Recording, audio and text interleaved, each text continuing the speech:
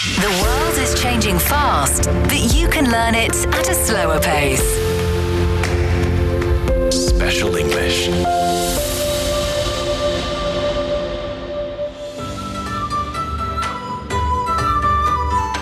Dear listeners, celebration for this year's Spring Festival is already underway across China, and we would like to invite you to join this festive and cheerful culture event with Special English. For this week's program, we'll share some fun customs related to this important traditional Chinese holiday and their cultural background. The speed might be slow, but the fun is real. For today's program, we'll get to know how Chinese people greet each other during the Spring Festival and their leisure activities at this special time of the year. How do we greet each other during the Chinese New Year? As you may know, the Chinese people are now celebrating one of the most important festivals of the year. That is the traditional Chinese New Year or Spring Festival. Today, I want to talk about something that every Chinese must do during this festival. It's called Bai Nian in Chinese, which means to pay a Chinese New Year's visit or extend a Chinese New Year's greeting. Similar to the holiday season in the West, the Chinese New Year is actually an extended period of time. In a way, the festival kicks off on the 8th day of the 12th month of the lunar year and would last until the 15th day of the first lunar month of the new year. So, it's almost a month-long affair. Before New Year's Eve, it is called an early greeting of the Chinese New Year, Bai Zao Nian, with Zao meaning early. The 15th day of the first lunar month, however, is the Lantern Festival, after which the whole celebration of the Chinese New Year will officially conclude. Now, you might think that I'm overcomplicating things. It's just about giving New Year's greetings, right? But it does claim a unique and long tradition. It is said that in ancient times, there was a monster called Nian that would come out on the night of the 30th day of the 12th lunar month and ate people from door to door. To defend themselves, people had to hang meat outside their door and lock themselves inside, hoping they would be spared. So on the morning of the New Year's Day, when people woke up and found everyone to be safe and sound, they would bow to each other and extend their greetings, expressing their happiness and conveying their good wishes. So this is said to be the very origin of giving New Year's greetings in China. Historical records show that during the Qing and Han dynasties, over 2,000 years ago, this custom was already very popular among the people. Gradually, the custom became even more popular among officials and in royal courts. Later on, more and more specific rituals and etiquette were added to this custom. In the Song dynasty, about 1,000 years ago, extending New Year's greetings was not only for ordinary people to celebrate the new year, exchange ideas, and strengthen familial bonds, but was also a means for upper class society to mingle and build up interpersonal relations. Then, during the Ming Dynasty, about 500 years ago, new forms were added to this custom. People began sending New Year greeting cards with elaborate and exquisite designs. I know it sounds very normal for us, but this was over 500 years ago, and on the greeting cards, people would print not only the name and address of the senders, but also lucky words or good wishes like Happy New Year, good luck, or good fortune, and so on. All right, now back to modern times. How do Chinese people offer their New Year's greetings nowadays?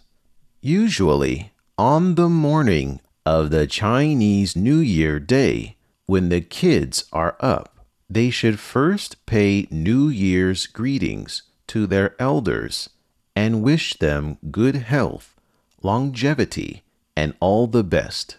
The elders, after receiving the greetings, would give out red envelopes stuffed with lucky money, which is called Hong Bao in Chinese. When people meet outside, they would also greet each other with New Year's greetings, saying auspicious wishes such as 恭喜发财, wish you wealth and prosperity, 大吉大利, may you have great luck and great profit, 年年有余, may you have abundance every year. Such greetings usually last for 3 to 5 days and may even be stretched to the 15th day of the first lunar month, the Lantern Festival, which, as I mentioned, is the official ending as well as the finale of the whole Spring Festival celebration. Another common practice during the New Year period is to invite your neighbors, relatives, and friends over for dinners or drinks. Whether or not your invitation is accepted is not as important. It's common etiquette to make the offer. The Spring Festival holiday is normally filled with many planned or unplanned visits. Some of them are courtesy visits, which mainly refer to visits paid by the younger generation to elderly in the family, or students paying visits to their teachers or masters. Some visits are to express gratitude, maybe to one's doctor or lawyer, anyone who gave you great help and support in the past year. There are simple door-to-door visits which take place in one's local community. So I've summed up some ideas on Spring Festival traditions and etiquette. There is also a common saying that 礼多人不怪, courtesy is never to blame, or bringing gifts will never be blamed. So if you feel overwhelmed with so many traditions and you cannot remember the etiquette, no worries. Simply take a slight bow with your hands folded in the front and say some auspicious words. That would also be great. This is Special English. You'll be listening to programs from CGTN Radio. CGTN Radio. We invite you to visit us online for more audio, pictures, and in-depth reports. At radio.cgtn.com, you can access a wide range of programs and find your favorite news, talk, features, entertainment shows, and podcasts. Hear the difference with CGTN Radio. This is Special English. Daffodils and beauties. During the winter, many Chinese families tend to keep fresh flowers at home, and one popular choice is daffodils, or shui xian in Chinese, which literally means water fairy. As its Chinese name suggests, daffodils can grow in water, and its elegant flowers are like a beauty looking into the mirror with a curving neck. You may already know that the scientific name of daffodil is Narcissus, which was derived from the Greek god Narcissus, who was known for his beauty. It's said that when he looked into a pool and saw his own reflection, he immediately fell in love with the image in the water. He was so drawn to his own image that he lost balance and drowned. The flower that sprang up where he died was given his name. That's why the word narcissism indicates self-love in English. In China, daffodils have another nickname, Ling Bo Xian Zi, which means a fairy walking on ripples. Unlike the pretty young man in Greek mythology, Chinese daffodil-related stories are mostly about beautiful women. In the 3rd century, a Chinese scholar named Cao Zhi wrote an article describing a magic encounter with a goddess on the Luo River in central China. According to the article, the goddess walked gracefully on the river in many steps, creating ripples that looked like dust in the air. This description inspired Jin Yong, a renowned Chinese martial art legend writer, to create a formidable kung fu skill with a similar name in his novel, The Semi-Gods and Semi-Devils.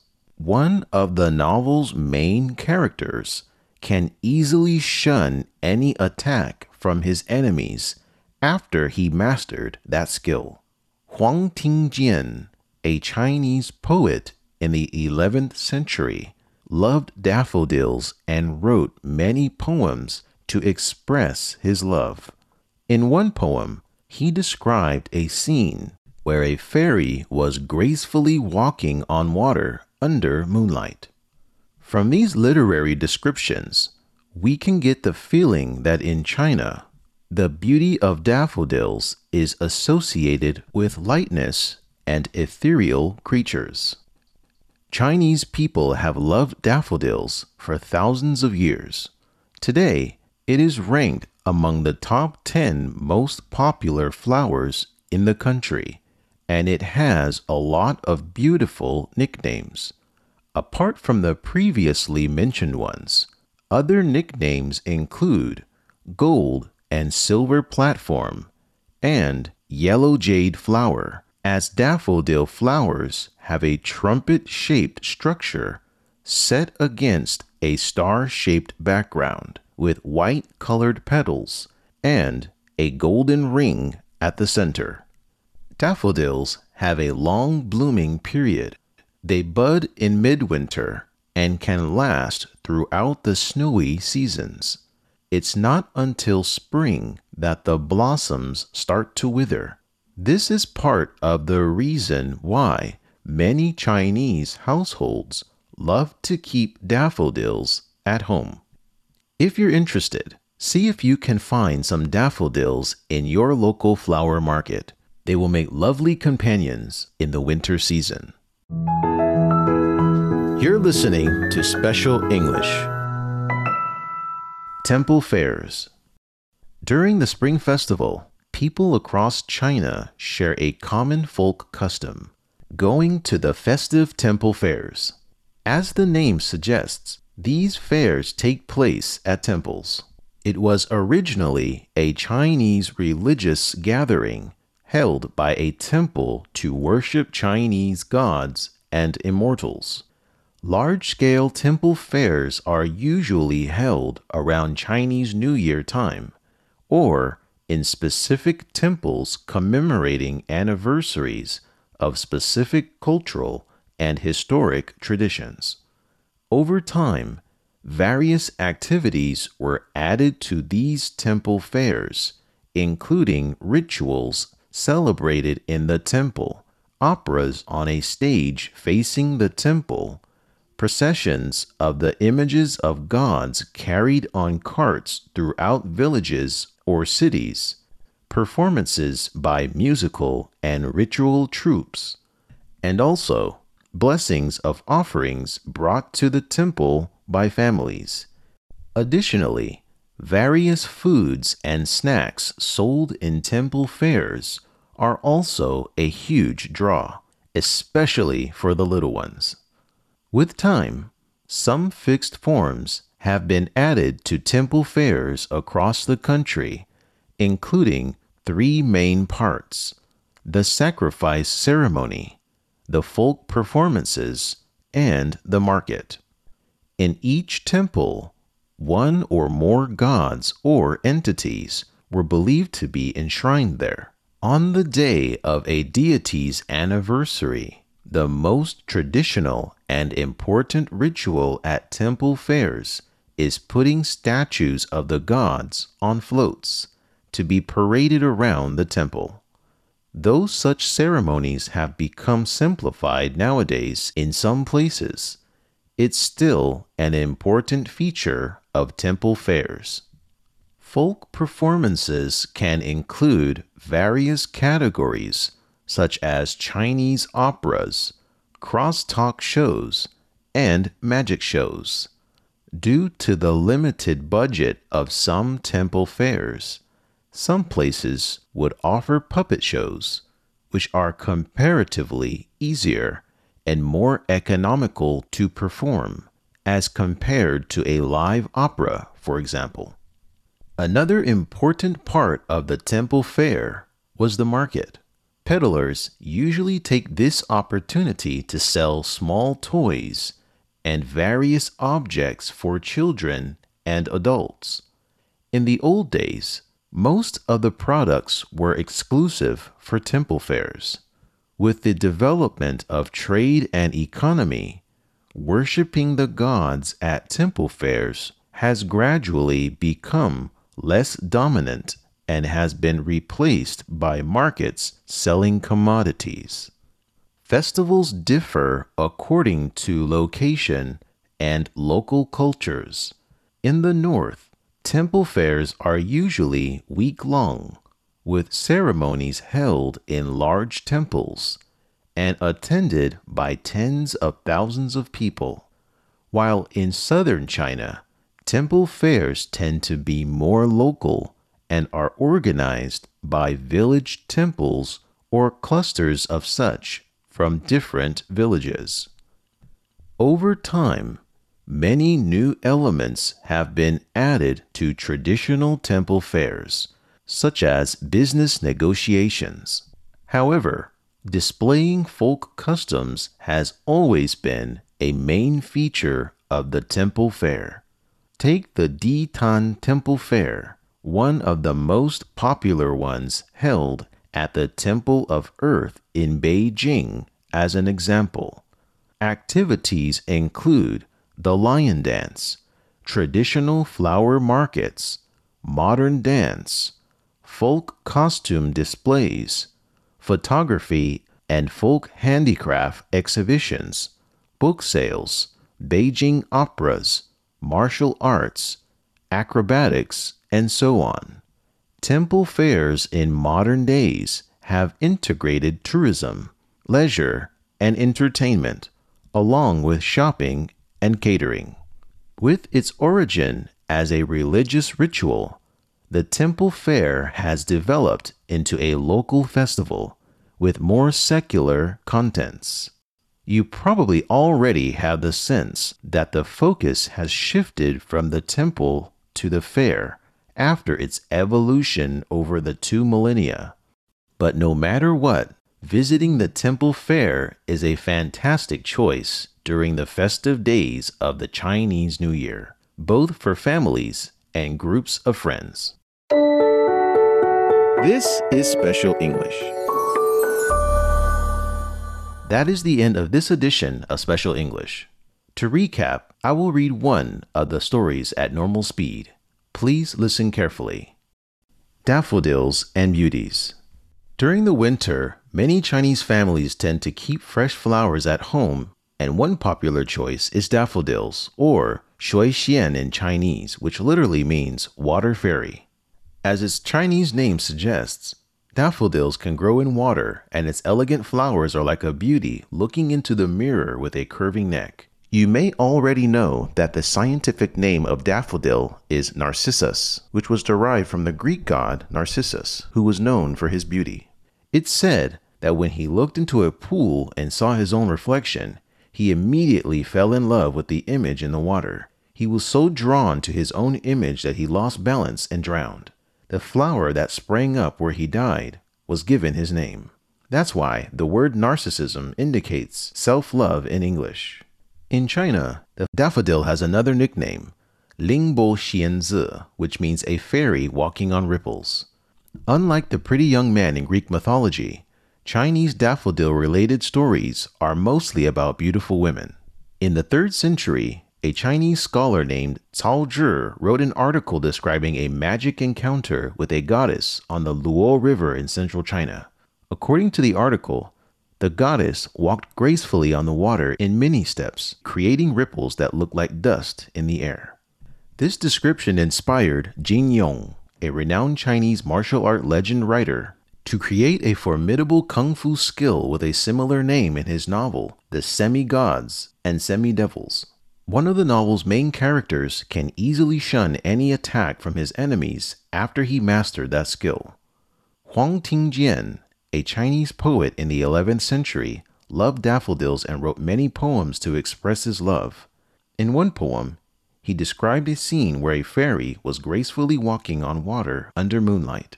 From these literary descriptions, we can get the feeling that in China, the beauty of daffodils is associated with lightness and ethereal creatures. Chinese people have loved daffodils for thousands of years. Today, it is ranked among the top 10 most popular flowers in the country, and it has a lot of beautiful nicknames. Apart from the previously mentioned ones, other nicknames include gold and silver platform and yellow jade flower, as daffodil flowers have a trumpet-shaped structure set against a star-shaped background, with white-colored petals and a gold ring at the center. Daffodils have a long blooming period. They bud in midwinter and can last throughout the snowy seasons. It's not until spring that the blossoms start to wither. This is part of the reason why many Chinese households love to keep daffodils at home. If you're interested, see if you can find some daffodils in your local flower market. They'll make lovely companions in the winter season. This is the end of today's program. I hope you'll join us every day to learn English at a slower pace. And last but not least, happy Spring Festival to all of you. I wish you an auspicious, healthy, and prosperous Chinese New Year.